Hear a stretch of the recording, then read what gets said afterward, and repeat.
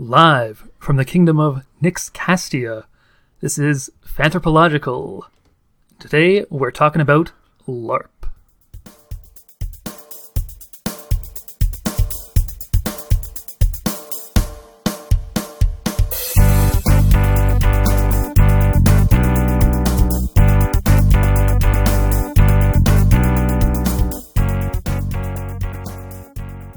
Hello everyone, and welcome to today's episode of Fanthropological, the show where we take a fan's eye view and give you the scoop on a fandom that you may or may not even be aware of.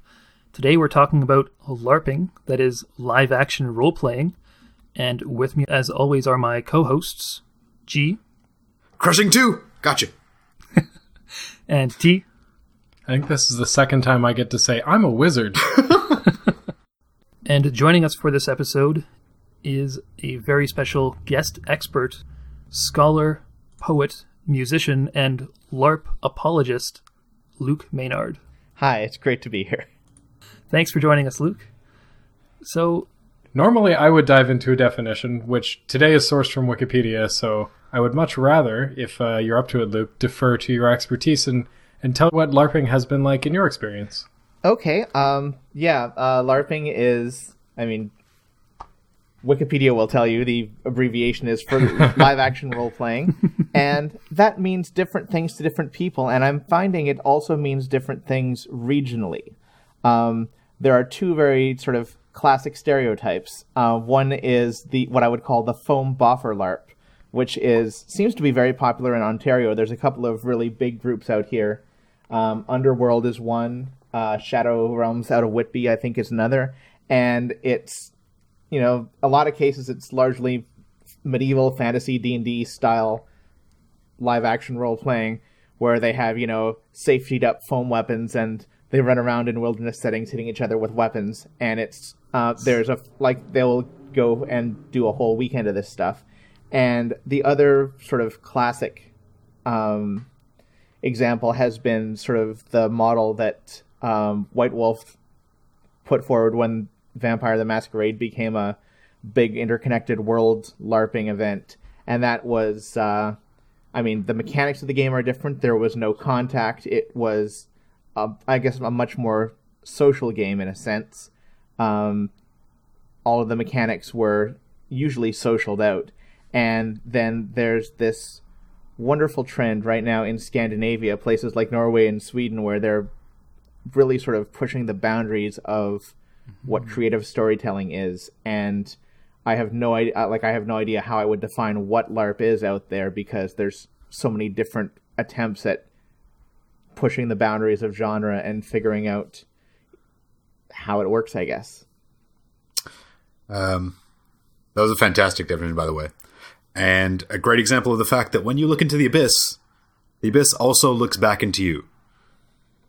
Because, approaching this, it's like, oh, it's D&D with people, right? That's the way I think of it, and probably a lot of people think of it, and just like a lot of what I saw and read and researched was just like people wailing on each other with weapons.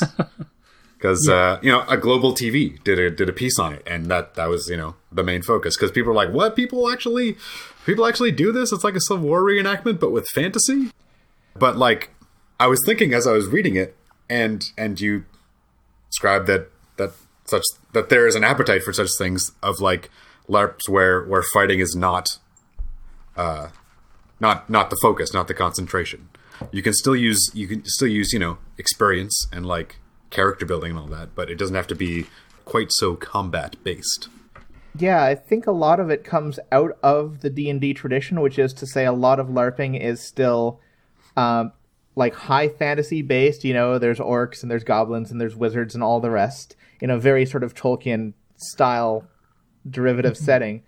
But I think that people are pushing it in new directions, and I think that as the question of who does this thing gets answered with a more diverse answer, the question of why do people come to this thing also has more answers than it used to have. It used to be sort of just the logical extension of D&D. Now I know it's a thing that improv actors do to keep up their improv skills. It's a thing that a lot of people who are outstanding costume designers do just to have a place that's, socially acceptable. If you build a Victorian ball gown, you don't have that many places to do anything with it. Yeah. That actually reminds me, I made a little note of this. And this is kind of the cul-de-sac. This is like kind of a collection of all the different stuff that we usually cover on this podcast. It has costuming, it has prop making, it has character creation, it has world building, it has stats, it has rules, it has socialization, it has community, and it's a very active thing. Yeah. It's got it all, baby. What's interesting is you get people that have different interests, and they either try to find a LARP that caters specifically to those interests, or they build a character within that LARP and contribute to that LARP in a way that brings out what they want out of the experience. You will get a lot of people that go to combat-heavy LARPs, or LARPs that are an extension of a D&D tabletop game, because they are dudes who like to see if their math can beat out another guy's math. They like to build math on paper, and they like to make their math fight other people's math. And that's a perfectly valid thing. That you can get in a LARP the same as you can in a tabletop game. And it's still only one dimension. Especially like the heavily social games where there's combat mechanics built into the game, but there's the sense that if you come down to using the mechanics, if you get into a situation where you need to start calling for rolls or adjudication of any kind, that's somewhere that your character didn't want to go. Mm-hmm. Yeah, I mean, I found it interesting doing the research kind of related to that there was such a diversity in the different playstyles.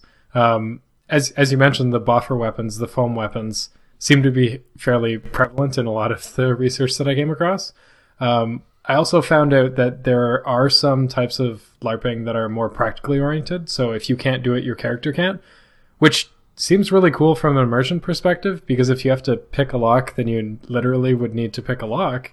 And in the article I was reading, they referenced the SCA and how many people would deny that that's even LARPing at all. Mm-hmm. But also that there was more tabletop style. They mentioned Mind's Eye Theater, and that style it can be more safe and flexible and accessible. And that there are some that are story only, which I assume is more of your Masquerade and your White Wolf kind of things.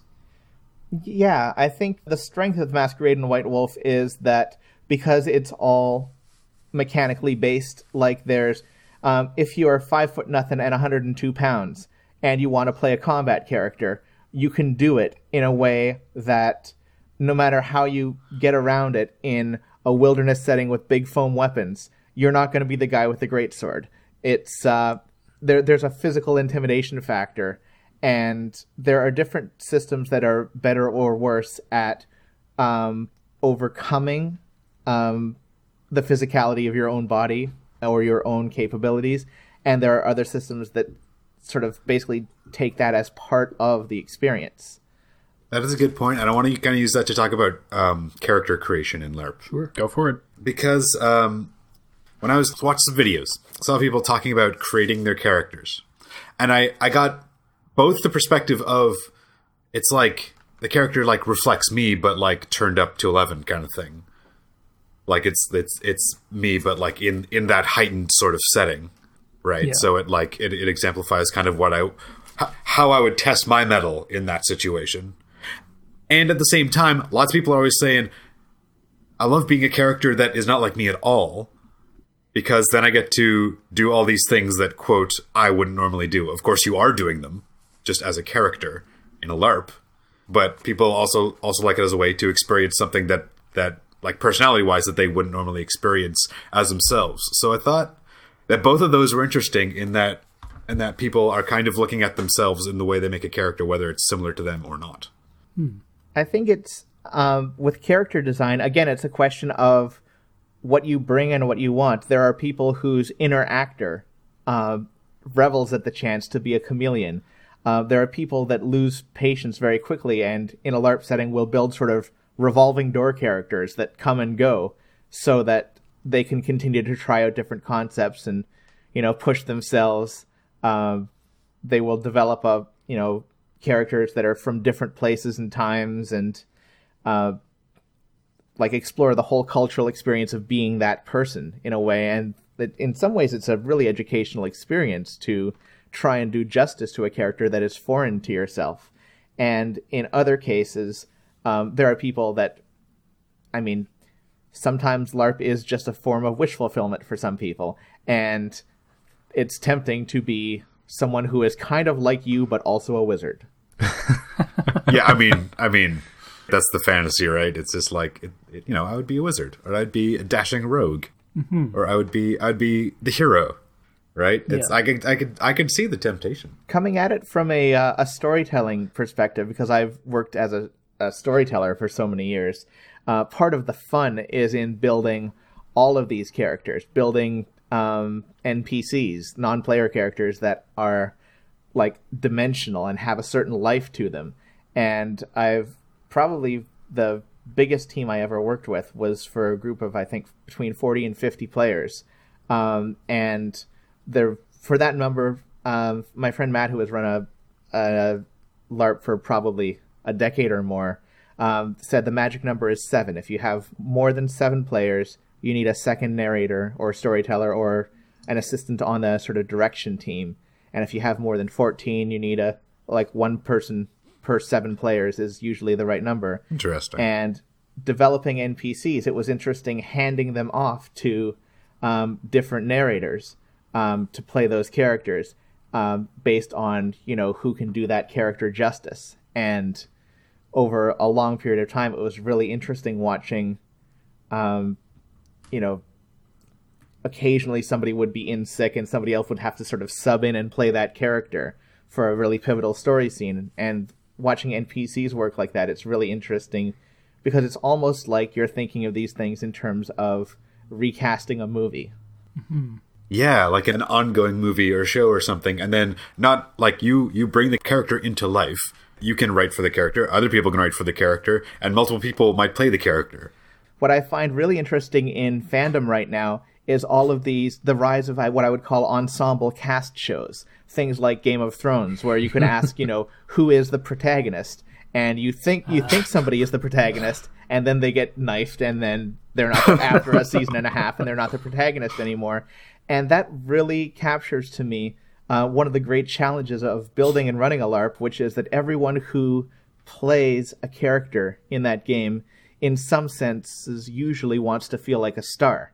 And from the perspective of that player, they're the main character in a story, and everyone else is playing a supporting character in a various position on the periphery. But from the perspective of that character, they are the star.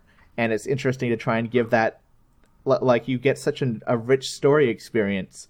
And you will, after a game is over, ask one person, so what was this about to you? And someone will say, it was about all this fighting I did, and I killed this guy, and I killed that guy. And you'll ask someone else, and she will say, it's about, daughters mending their relationship with their fathers. And that happened when this guy died. And someone else will just say, I totally killed that guy. It was amazing. And someone else will say, I had this great concept. I wanted to see how far I could push it. And I found out how far I could push it. And then this daughter character killed me. And that was where I figured out that's where the mechanical failure is in being that kind of, whatever it is that I was doing. There's the flaw in the evil scheme that I had run. And so all of these things intersect in a way that is interesting to each person involved, but you will never get the same answer from two different people on what the story is about because the camera is on a different person for each player. Well, that's something that you couldn't really do if you're writing a story by yourself, right? I think you're right. It's we're used to linear narratives, even with television, even with film and with novels especially. We're used to starting a story at the beginning, going through to the end, and having sort of one continuous thread. It's very hard and it's very frustrating. A lot of people that find really rewarding experiences in LARP or in any kind of role-playing, lots of people try to write, stories about their characters, and they, for the most part, fall flat on their faces. Nobody ever reads those stories, even though it's really interesting to you to tell great stories about how awesome your character is. For the most part, the narratives that come out of role-playing aren't very successful because the demands of a novel are different. The demands of fiction are different than the demands of the kind of storytelling that happens live from multiple perspectives. You never, when you're writing a character by yourself, have to be like, oh, crap, I gotta backtrack now and figure out what else this character would do because this isn't going to work anymore because that guy's dead now. Like, if it's planned out, you don't have to adjust for things. You just kind of have it all set out as one long narrative. Yeah. But a lot of things can throw off your story that you did not plan on in LARPing. And in the worst case scenario for writing, you go back and you change it, and you overwrite what didn't work, and that luxury gives you a better story. And in LARP sometimes, because there can be, in a group, I've seen 40 or 50 people chugging along in the story, and one of the hardest things to do is to retcon, to have retroactive continuity fixes. The one thing you never want to do is have a scene that, goes so badly, or the rules get misinterpreted so badly that you have to rewrite something major, because once everybody has, you can get fairly emotionally involved in a story that has the death of a character or things have gone on a certain way, and that skews the story in a direction. And even if that gets rewritten, it's hard to wind back the story. You can't go back. If you decide I shouldn't have killed that character in a book, you can go back and rewrite the chapter. It's really hard to ask that many people to just imagine, okay, last week didn't happen. Here's what happened. Let's try to go on with it as if this is what happened. And it's really hard to wrangle that many imaginations. Yeah, well, I would think that has something to do with sort of with the immersiveness of LARPing, because you're inventing this character, and then the storytellers are giving you this world, you're immersed in it, and then it's like slamming on the brakes if you try to retcon something, I imagine. And kind of like if the engine of a train were to slam on the brakes, all the cars behind it would crash into each other. In my mind, it seems to be a similar effect. Some people are fairly good at it, but the more people are involved, the harder it is to do. Mm-hmm. And also the more time that has passed between what you need to change. Because it's like a time stream, right? There's an infinite number of time streams in the story. And it's the farther back you go to rewrite something, the more difficult it is to figure out what really happened, what didn't happen, how conversations would have changed. When I describe the story, I describe it in terms of what was interesting about it to me. But I would ask players, and they would be interested in something that I threw away because I had to keep them busy for 40 minutes while I did something else. Yeah, so it kind of goes back to the whole idea that you were talking about earlier, where every individual player is the star of their own story. Yeah, and when you have other players involved, I can throw them something boring that I think is boring, and they will make an interesting experience out of it. If they'll make an interesting experience out of it if they have good characters and if the game is healthy. There's, I've been in games that aren't healthy for whatever reason, where characters just aren't working, or there have been other games where there's, interpersonal drama between players for whatever reason. Some people find very great success, becoming socially well-adjusted through this performance of characters, and other times that is not the case. Yeah, one of the videos I found was by Vice, and it was called LARPing Saved My Life. It was about a kid, Jonathan Gallagher, who had Asperger's, and he had a hard time socializing and all that, and was quite lonely, and then found LARP, and found an expression for him to like he was really into the stat part of it, and building character. You could see him practicing his swings and strikes and stabs, in the backyard. He talked about getting a circle of friends, having common interest, learning like organization and leadership skills and problem solving, which he used to then get a job. Oh, wow. Cool.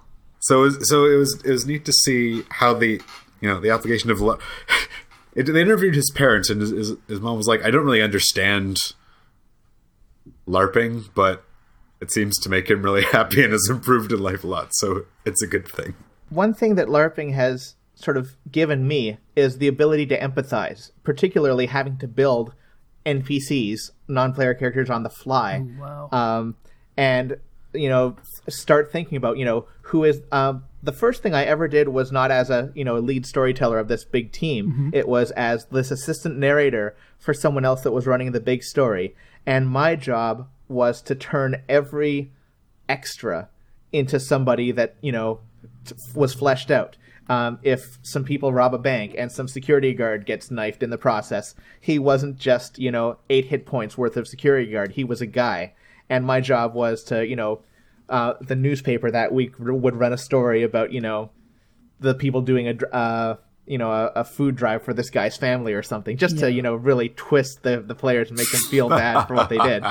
But, so it's hard for me, it's hard for anyone to talk about what other people get out of a game, but I think I've heard of the story that you're telling, and it makes perfect sense to me that people, especially with anxiety disorders or anyone on the autism spectrum, makes perfect sense to me that it's a way to sort of start out a social relationship from the safety of mechanics, because you're building a character and you get all of these rules and you get all of these safe numbers, and then you get the ability to go out and be social around other human beings, which to an extent everybody needs, but from the safety of this persona who has the ability to talk to people when you don't.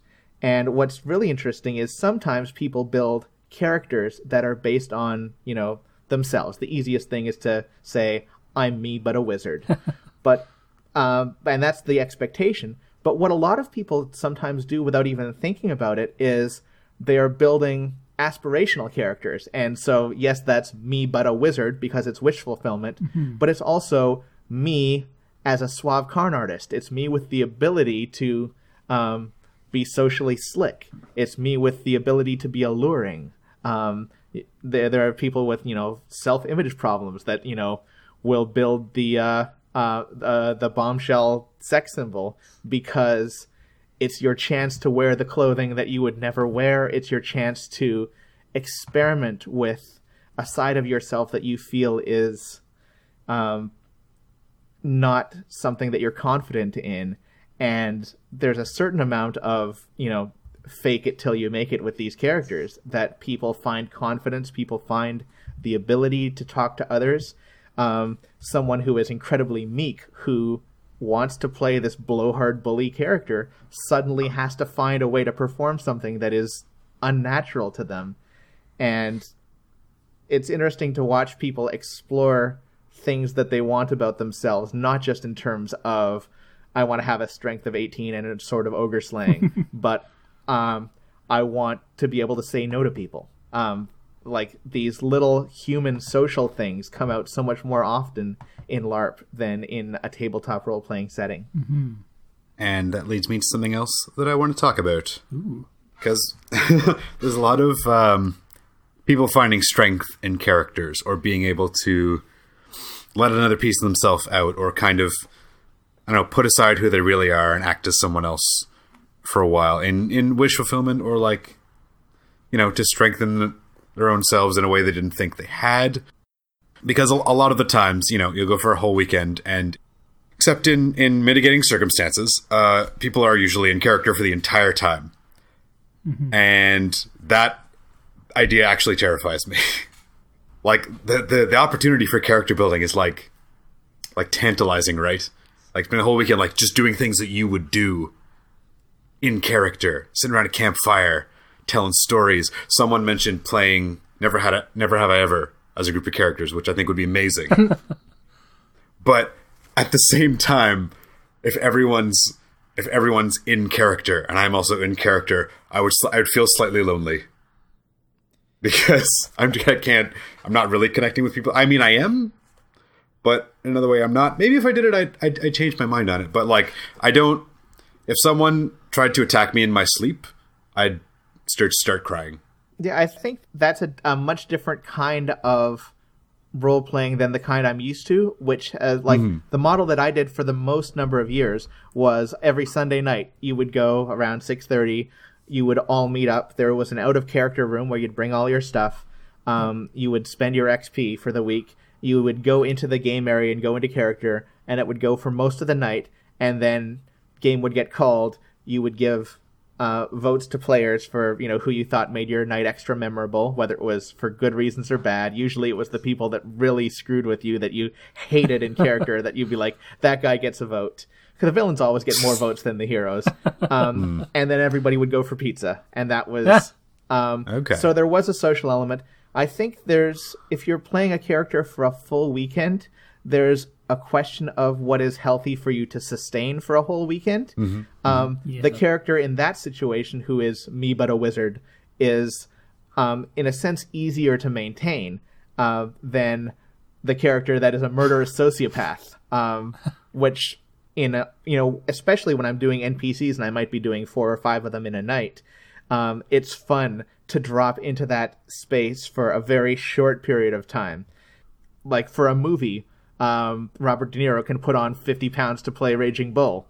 But what if you tell him they're going to do a series? You got to keep that weight on because we're going to go for 9 seasons. And so both physically and mentally, emotionally, I think depending on the situation of the game, that has a lot to do with what you can and can't play. And I think that if I were building a character for a game that ran once a month for a full weekend that I didn't get to jump out of character, the requirements would be different. You'd have to write in a slightly more comfortable way, a little bit closer to you, I think, but not so close that it's like, are you still in character, man? But at the same time, there's a lot of advice on staying in character because it's a concern, and people often mention, like, if you make a character with an accent, you will always remember when you're in character because you immediately have to adopt that accent, or do a little tick, a little like weird head nod or hand movement or something that gets you back in there. It's similar to how voice actors will say they have their line that snaps them into doing a voice for a character. Yeah. People find different ways to sort of zero themselves in a character. And again, you get this wide spectrum of people that go for really challenging acting choices.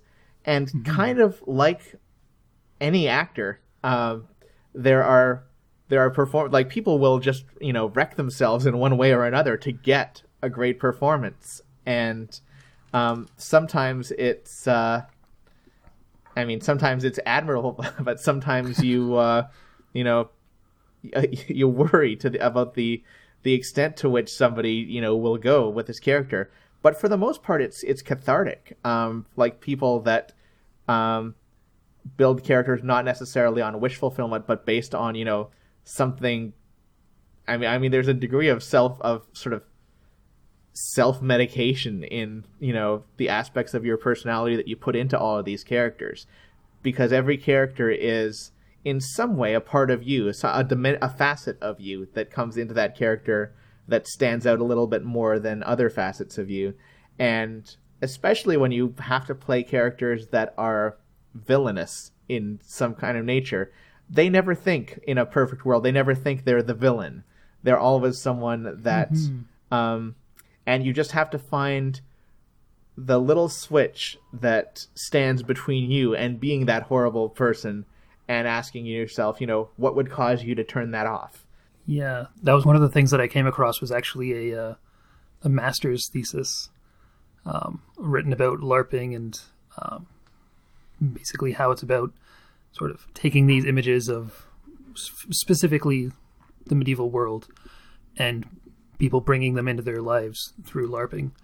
And one of the points that the student brought up was that idea that these characters can be, on the one hand, helpful because they can act as a means of self-discovery, but at the same time, they can also be a little bit dangerous because if your character is maybe too immersed in the fantasy, it can become kind of a schizophrenic situation. Yeah, it depends how far you go with it. Said LARP is possibly the most immersive way to roleplay. I can't imagine a more immersive way to roleplay. Where it is theater, but there's no stage and your audience is all the other actors. Yeah. I think, Luke, you might have mentioned this at the beginning, kind of the Nordic style of LARPing. Did anybody come across this, what is it called? Art LARP? Art LARP. Art LARP. I didn't come across anything called Art LARP, but when I was reading a bit into Nordic LARPing, it sounded like it was, well, the article itself, a, in brackets, very brief history of LARP, part 1. This is a game. Part 1? Part 1. It's not that brief. There's a very long article. Anyway, they were talking about Nordic LARPing, and they compared it to literature, whereas Boffer LARPing, they compared to pulp fiction. Interesting. Because their point was that Boffer LARPing is like an escape. People do it. Let's get the battles going. Yeah, exactly. People create an avatar, and then they sort of escape into it for whatever reason, whether it's to get out of their mundane lives, or to discover some aspect of themselves, or, as we were talking about before, to build up social skills or confidence, some aspect of themselves that they might feel needs some work. Whereas Nordic LARPing was more literary, I suppose you could say, because, according to this article, it was a LARPing style that looked more inward and sort of took an emotion and was more about live action role playing that emotion. I mean, one of the examples they used was this game called Ground Zero, where the participants LARPed as sole survivors of a Cold War era nuclear war. And they're in this bunker, and that's the setting for the game. Whoa. I think what happens in LARPs is, I think of the cave from The Empire Strikes Back. What is in the cave is what you take with you. And what is in the LARP is what you expect to find in the LARP. In North America, I mean, it's got such a sort of basement-dwelling fantasy gamer stigma to it, right? Yeah. But I don't think Boffer LARPs have to be any different from the Norwegian Art LARP, except that people go in expecting to find, a cross between, SCA-style heavy combat plus World of Warcraft players, right? I think that that is what you expect to find, and it's what you're more likely to find. In part, that's just what we've done with the fantasy genre, is we've made it kind of a pulp genre. It's what we've done to an extent with our supernatural vampire horror game, and so it's a slightly different flavor, but again, you go into that and you get what you expect to find. And so what I find really interesting now is the ways in which a really unusual setting will trigger someone's imagination in a way to say, this doesn't have to be like the D&D game I played when I was 12. What else might LARP be? And so a setting like that would challenge the mind in different ways. I would love to run something like a 1930s pulp adventure, King Solomon's Mine style of LARP, where it's not about who has amazing powers. Mm-hmm. Yeah, because at first blush, just doing a bit of a search for Ontario LARPs, they seem to be fantasy, steampunk, or fantasy and steampunk. And as you're talking there, like there are lots of like different situations or little settings, little times and places you could stick LARPs into in various settings, as long as you have people willing to do it. There was an interesting one I was reading about. It's somewhere on the east coast of the U.S. I wish I remember the article that I got it from.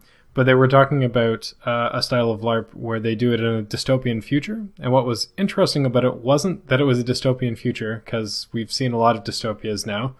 But what they would do is they would make the place that they're in a dystopia. So it wasn't about like, imagine this is a castle, because they would take like a ruined shack or a ruined barn and it was just part of the setting. They would just make the area that they're in more dystopian.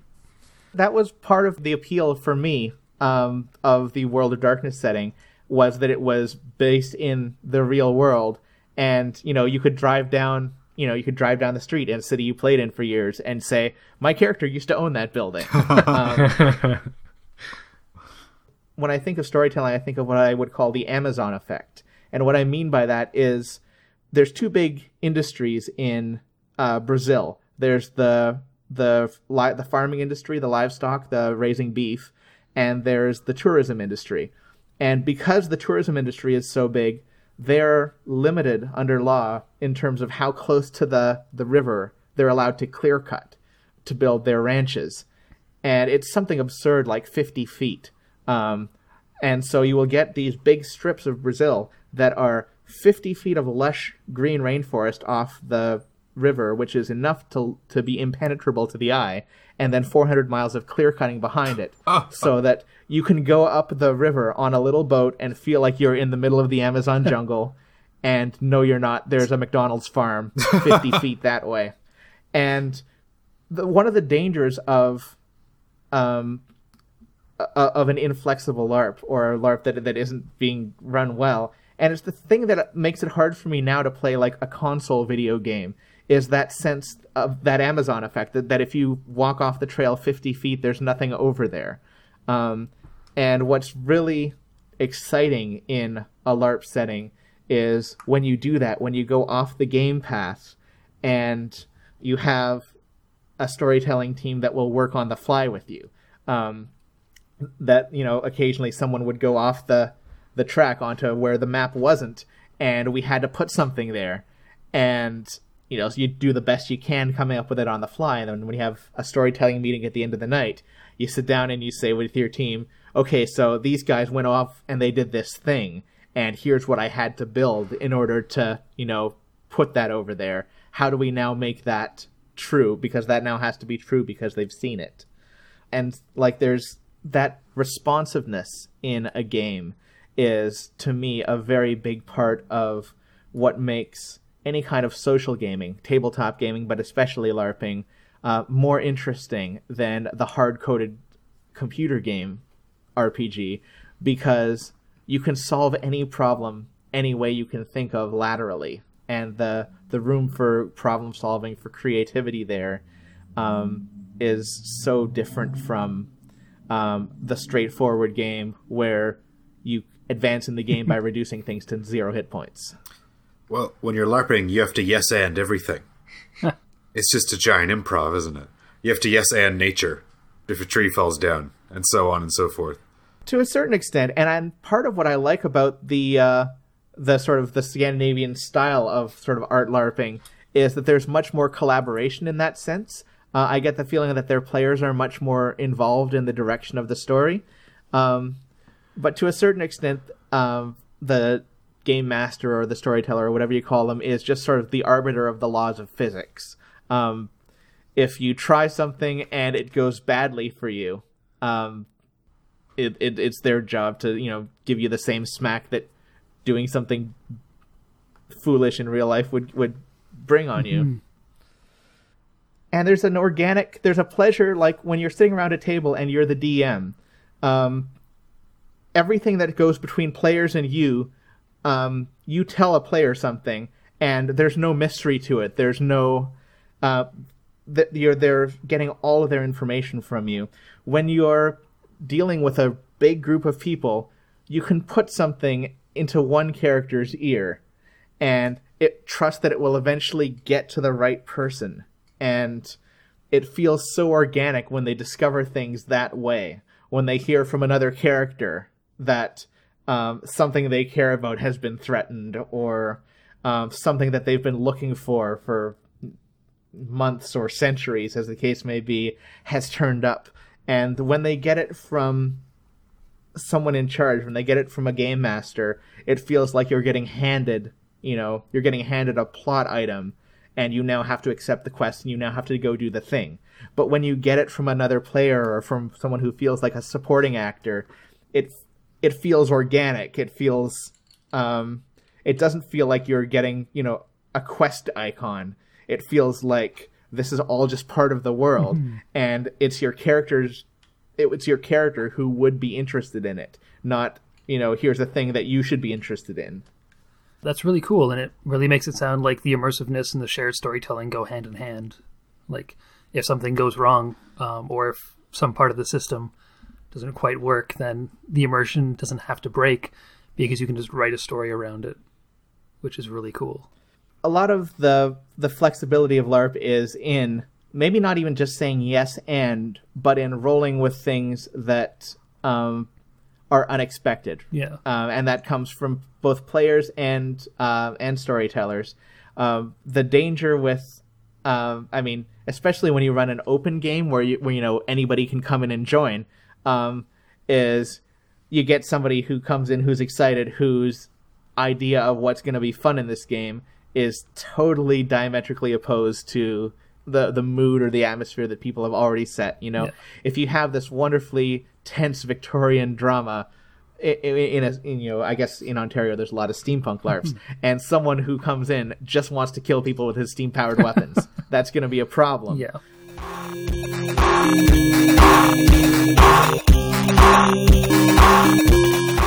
One thing that I came across on Reddit, how people have been LARPing for a while, and it's like more experience-based, can be quite jaded, oh, it's not worth the experience, or let the newbies handle it or something. And so like the stakes reduce for them. So it talked about, making stuff quite frightening. Like you said, building up really like beloved NPC and have them die the most horrible death. Or like waking up to entrails on your front porch. Or have one of the players be dragged off in the middle of the night. Things like that. And on one hand, I came across a lot of people who be like, oh, it's so great to come away from like working hard all week, and then I get to unwind, have some fun doing LARPs. But on the other hand, a lot of it seems very serious. Like, role playing is fun, but like part of it is like the immersiveness and the reality of the situation, even though it's a created world among all of you. Mm-hmm. And it's a really weird balance of like, you want to make it seem as real as possible to everyone so they feel the stakes. I think that's definitely a part of it, and I think that's part of why people turn to LARP, is because that immersiveness makes it easier to reward people with something other than gold and levels. There's only so much you can do when the only reason your character does stuff is to get better items and become more powerful. And having any kind of character that has other motivations or means you can play with different carrots and different sticks. Yeah.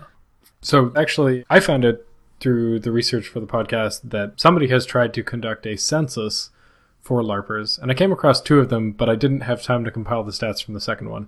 The second one was better, and I will reference it. You can check it out if you like at larpcensus.org.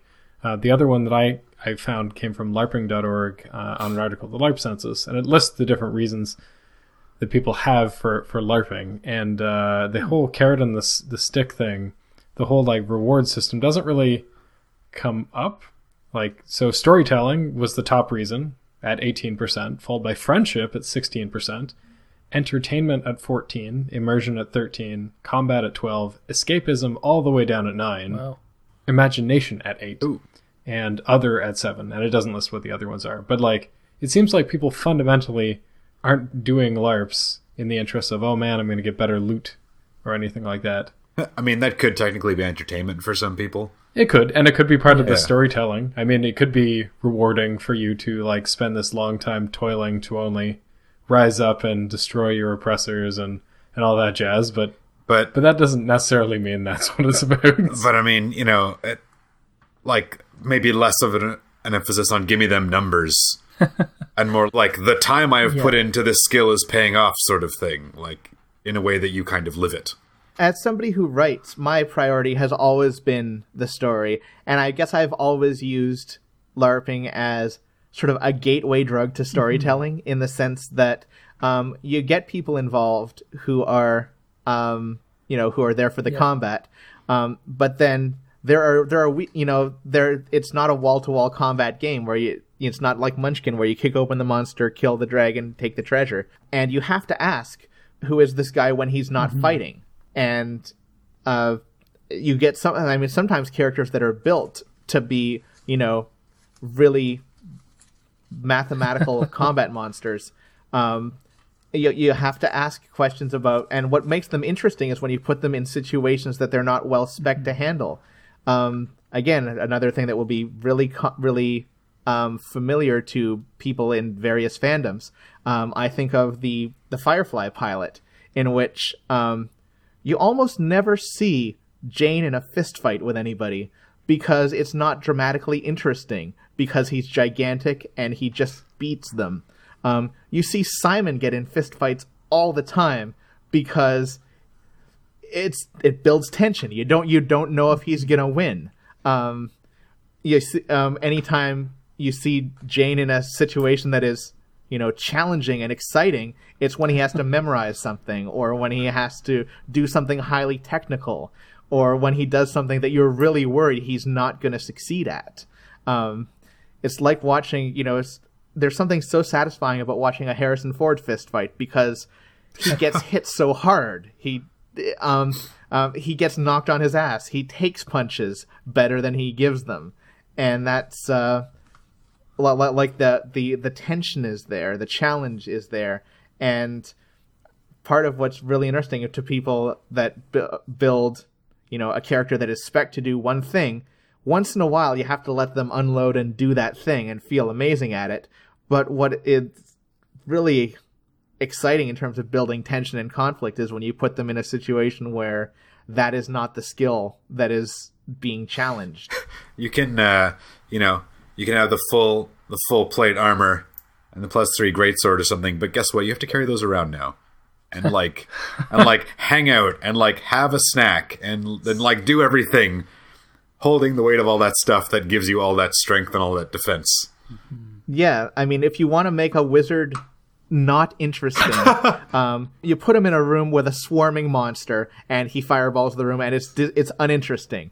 If you want to make it, put him in a situation where you really twist that player, put him in a bar fight in a crowded dive bar where he's not holding his own very well, and he knows he's got a fireball memorized, but does he want to fill a 20-foot room with 20 feet of fire? Is that his solution? Or is there some other, is his only other option to get knocked out in a bar fight? And is that preferable? And suddenly all this stuff, you have a lot of characters that will, sit on that fireball and not use the amazing thing that they can do, and then have to play out what was it that, whatever they do, whether they drop that fireball or not, they have to play out, the question of why they did or didn't. And that is, that's how I get the combat guys into thinking about the stories. And I say combat guys, I shouldn't gender it, but by and large, I imagine the people that are there for numbers-based violence probably skew towards men. The gendering in LARP is surprisingly more balanced than you would think, but probably the people that build high math wizards to blow stuff up is probably still skewing male. Yeah, I mean, the same census kind of had that, although it was more diverse than I expected. It's about a 60-40 split. Well, which is not terrible. Yeah. That's more representative than I would think of many different fandoms. That's true.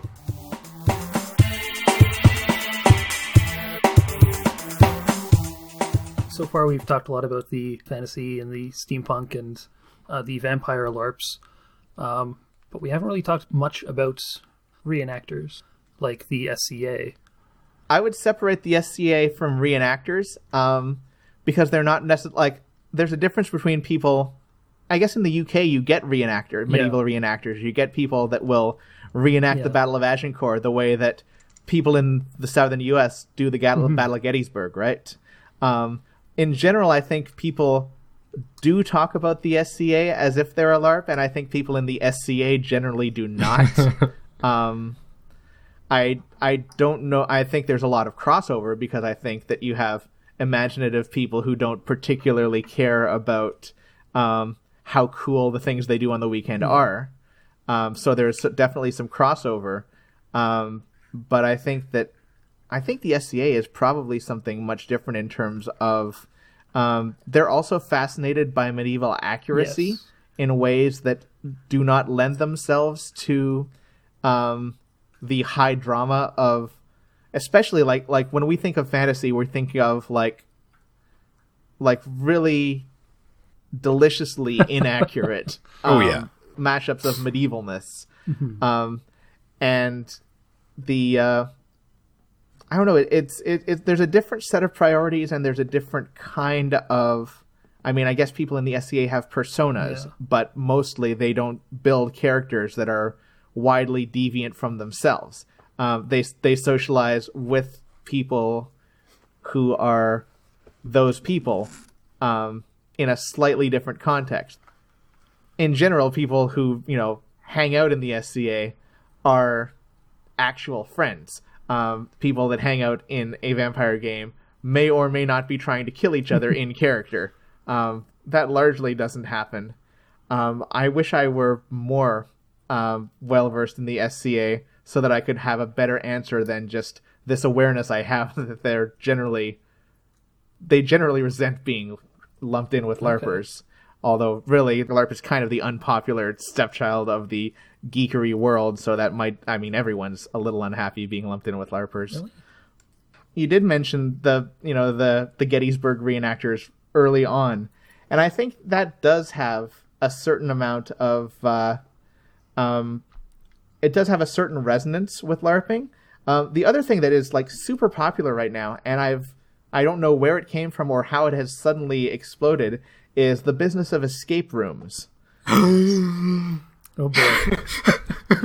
Okay, I was in my room. In my room, I, for whatever reason, have a bunch of puzzles and a random lock. And I was just like, wait, what if someone did a practical style LARP where you were in an escape room, but you literally had to pick locks? And I was just like, that would be... that's just my tangent. So I'm actually very curious where you were going with yours about escape rooms and LARP. Yep. You're talking to some escape room junkies, my friend. That's. I mean, essentially, I don't want to call it a gateway drug because, again, it's just such a shorthand to say that. But people who enjoy escape rooms are effectively LARPing on a very low-grade passive level, in that. You can leave that. How do you get out of an escape room? You click the button and you tell them to come get you. It's not that hard. But it's a simulated reality that you've all kind of agreed. Yeah, this is real right now. Yeah, and there's a shared suspension of disbelief, which is all it really takes. And usually every escape room has a little story built into it. This creepy doll belonged to the ghost of the girl that lived here. I was in an escape room once with a bunch of guys that were, it was a heist room. And so, and you have 45 minutes, you're stuck in the museum, you have 45 minutes to get the jewel out of the case, and get out of the room with it.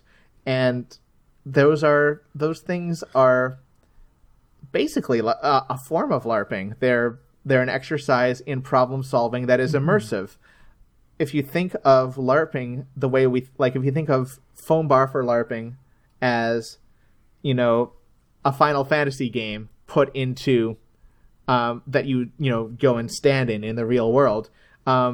It's I think of the heist escape room as one of those old school PC games, those PC puzzle games, like the Sierra King's Quest games, that is just put into the real world, and it's just a puzzle that you solve from inside it. But I mean, the story element there is so rudimentary. I often wonder, because people that own an escape room business, there's substantial cost outlay in putting this place together, and so they try and have a creepy nursery room, and then a heist room, and then a murder mystery room, and they're trying to have all these like a different flavor so that every room is distinct and you get a different experience every time you go. But I wonder what it would be like to have a series of escape room style puzzles where every room builds on something else in the series or in sequence or something, where they all feed into one narrative. Yeah. And that's something that's probably too ambitious to run, because like it's a business, it has to make money. It's the business part that lets that idea down, I think. 'Cause, like, some people would be interested, perhaps not enough, but as you say, it would be great exercise in storytelling. Yeah, and there's so many different ways to tell stories. And I think that part of what I like about so-called art LARP is that what they're really doing is they're just asking, what else can we do with this medium? In a way that I hope will reflect on the mainstream. And you're getting that, like, we're getting this into this revisionary age where even our superhero movies, we've done so many of them now that people are starting to say, I'm going to do this superhero movie like a mystery. I'm going to do this superhero movie like a heist film. I'm going to do this one like a buddy comedy. And they're trying to introduce other elements into these things to keep them fresh. And so I can see someone taking the fantasy LARP or the horror LARP and adding, is this going to be a post-apocalyptic survival horror thing? Is this going to be... it's really hard to force a love story on people. Mm-hmm. Again, particularly because not everyone in that setting is going to be interested in that. And it's also like super weird if you have a zombie survival horror scenario and everybody has paired up by the end of it. By and large, that's the kind of thing that you really need to entrust to your players. And if there's one like in-character couple that forms over the course of a game, that's enough to give the sense that can happen in the world, without it being a thing that is like expected of people that are super uncomfortable with that. And yet it does. It's interesting how these games, if you have enough people, run the gamut of genres within something under the stamp of fantasy. Some people fall in love with Tolkien because there's epic battles and, hordes of orcs to fight. And some people just really like walking 40 miles. And I think that's the beauty of it, is that if you are somebody who is there for the outrageous costumes, you get that. If you're there because you just like weird languages, you can get that. And I think a lot of the things that come out in a game are best left to the players, and that's really what they contribute, is they will tell you, sometimes without speaking, what they want to see more of. Mm-hmm.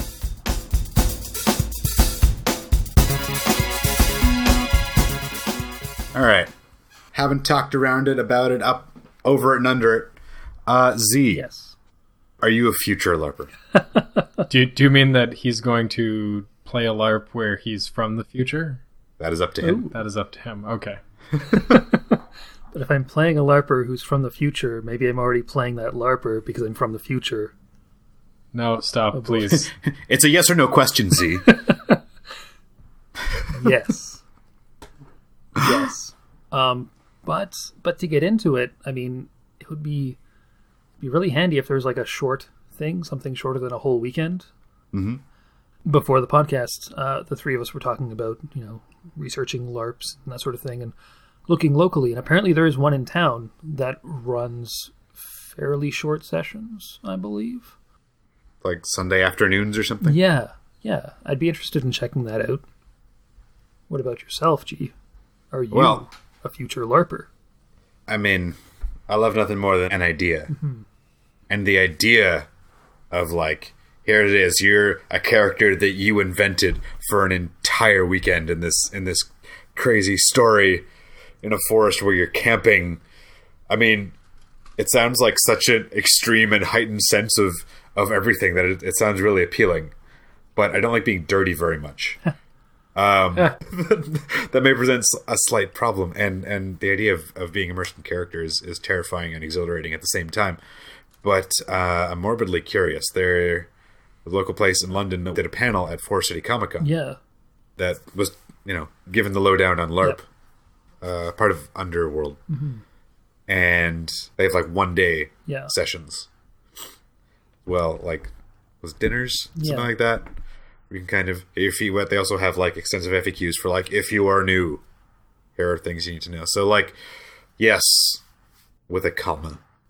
That's definitely something I'm going to look into more. How about yourself, T? I want to go to a LARP that is less than a weekend and more than just some random thing at a con. I'm interested in LARPing in the same way that I like playing D&D. I would probably like something more practically oriented and something that I can just kind of try out and isn't, I don't know, maybe fantasy isn't the best kind of LARP that I would like to get involved in.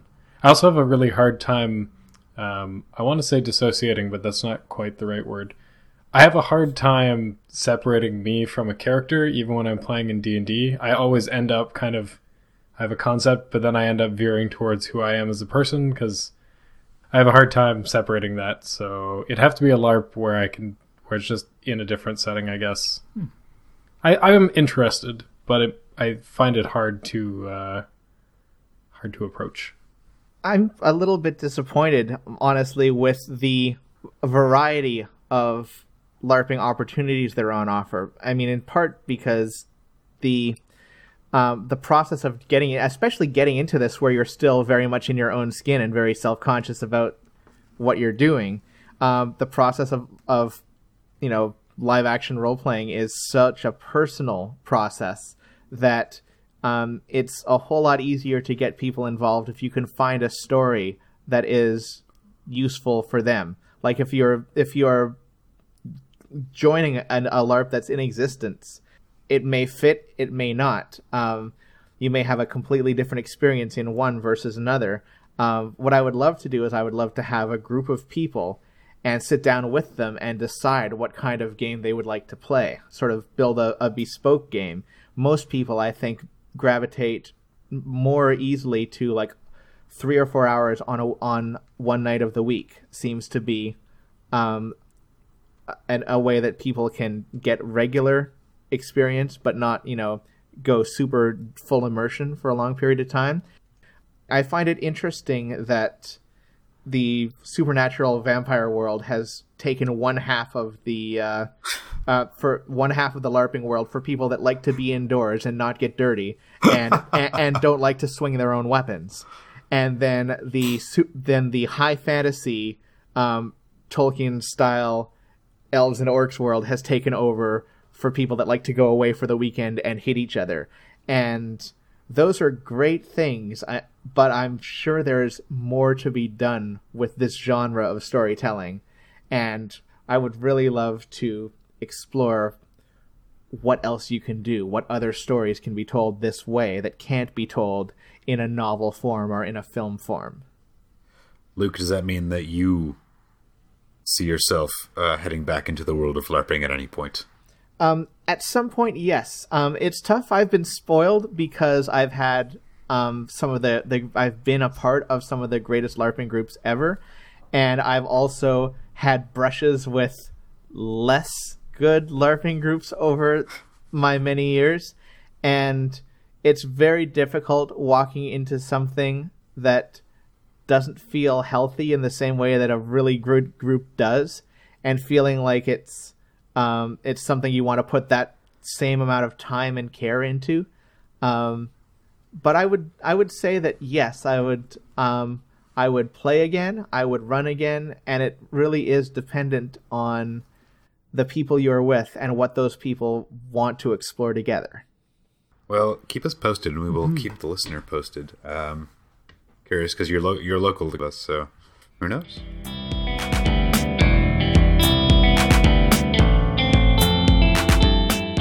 Z has a spotlight to shine. That I do. I'm arresting it from T's control as we speak. Oh no. My spotlight. And I am shining it on a little thing called the College of Wizardry. Ooh, I came across this. You came across it as well, T? It was mentioned in one of the articles that referenced the census. Oh, cool.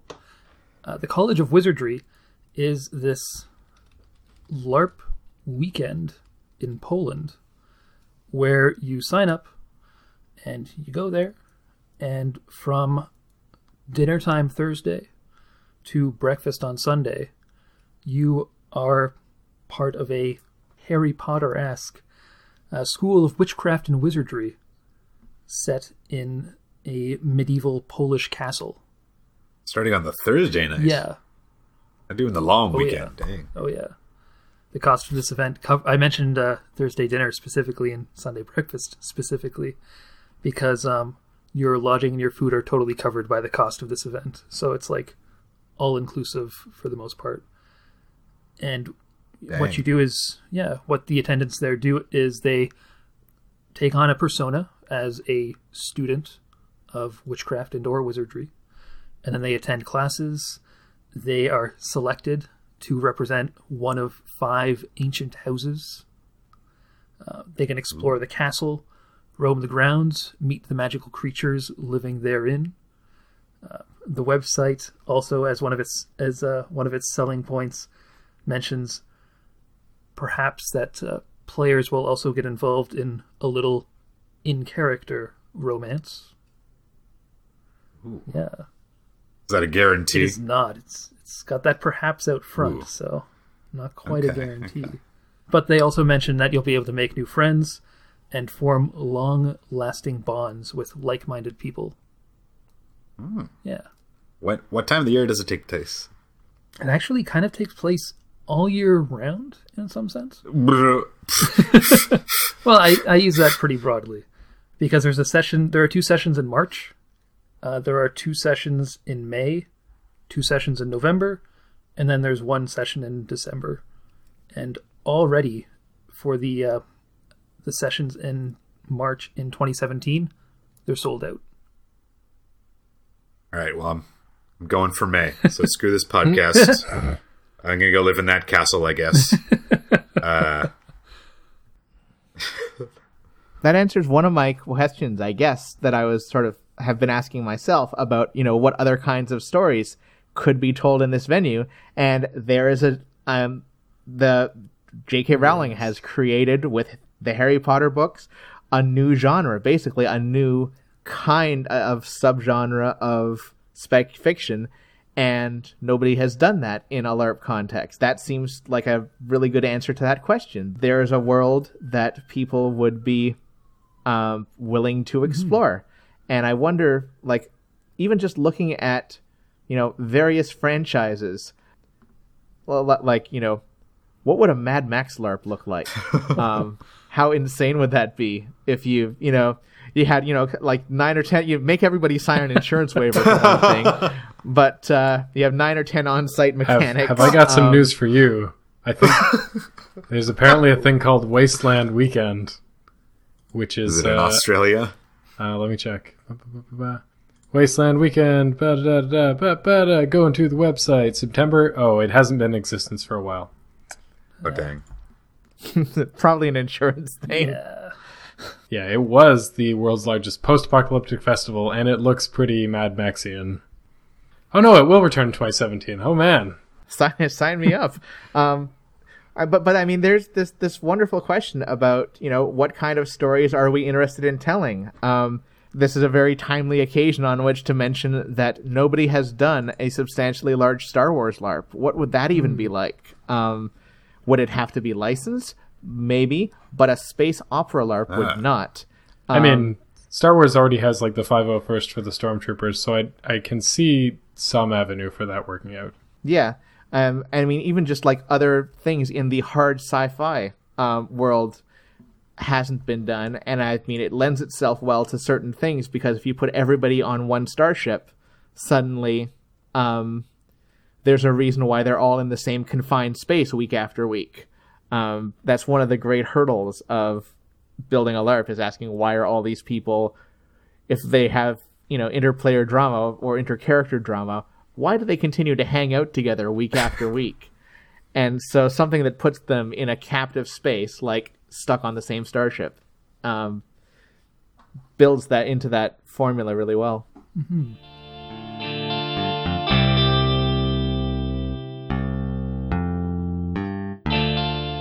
Luke, while you were here on the podcast, is there anything that you would like to plug?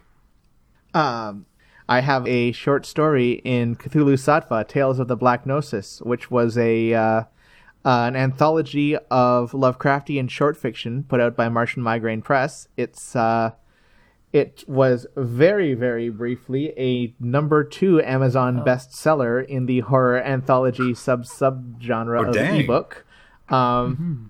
It was it's probably the most exciting thing I've been part of as a writer in a long time. So and it's the one that is actually getting really positive reviews, and I'm in there with other people that are vastly more talented than me. So I would plug Cthulhu Sattva just because they're really great, and I'm in it also.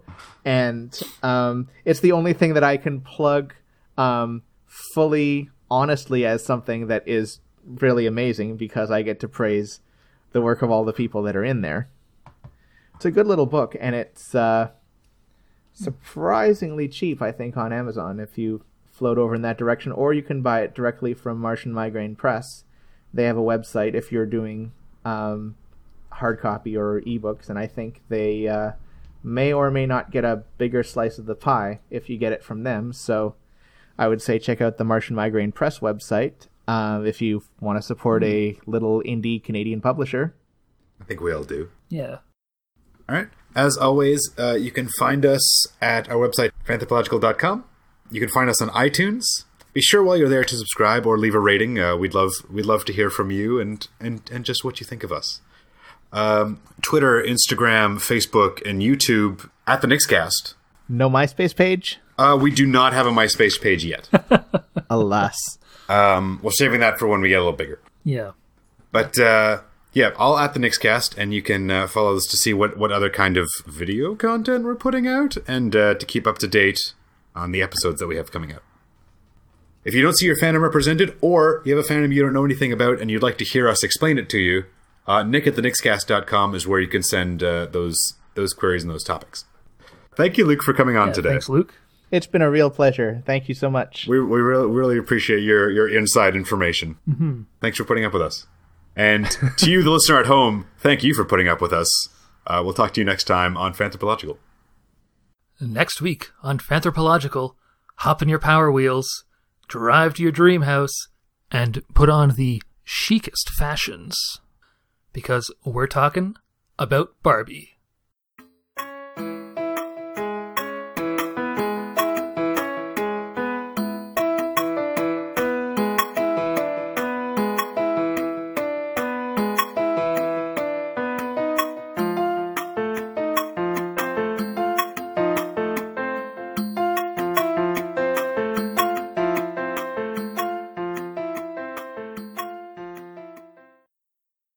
nick@thenixcast.com is where you can send those queries and those topics. Did I miss anything?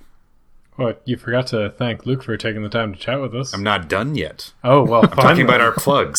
Oh, well, okay then. No, that's all the plugs. Okay. As long as you mentioned fanthropological.com as well. That's I believe that I did, but did you mention voices.com? I didn't mention voices.com yet, but I think it deserves a mention. Gotta say it 10 times. Yep, 10 times. No, you got all the plugs. Thank you, Luke, for coming on today.